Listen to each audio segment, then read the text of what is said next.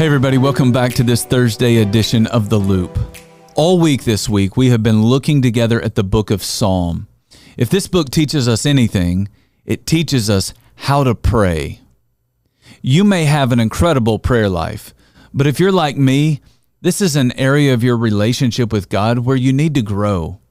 This week, we've talked about making prayer a priority. We need to pray and celebrate what is good, but we also need to go to God when things are bad. Instead of complaining about what is wrong in our world, we need to pray about what is wrong in our world.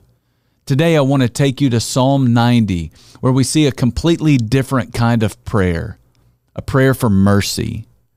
Sometimes we need to talk to God about what other people are doing. Sometimes we need to celebrate God for all that He is doing, but some days we need to talk to God about what we've been doing.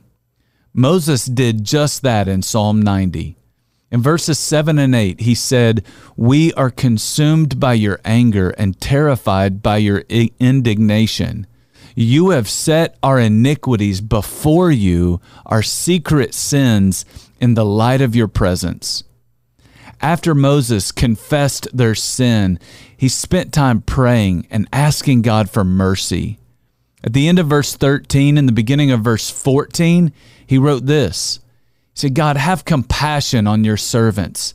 Satisfy us in the morning with your unfailing love." You and I are not made to carry around the burden of sin and shame. Instead of carrying it, we have to learn to deal with it. We need to confess it to God, get it out in the open, and seek His compassion. And so let me ask you, when is the last time you sat and you talked to God about your own sin? The reason we can talk to God about it is because He is rich in mercy. His mercy is what creates a safe place for us to have a really honest conversation. When I talk to God about my sin, a kind of healing starts to take place in my life. I'm no longer justifying it. Instead, I'm agreeing with God and admitting that it was wrong. The way I think about my sin, the way I feel about my sin, it all starts to change. And when that starts to change, I start to change. So today, I want you to trust His mercy, and I want you to talk to God honestly about the sin you struggle with in your life.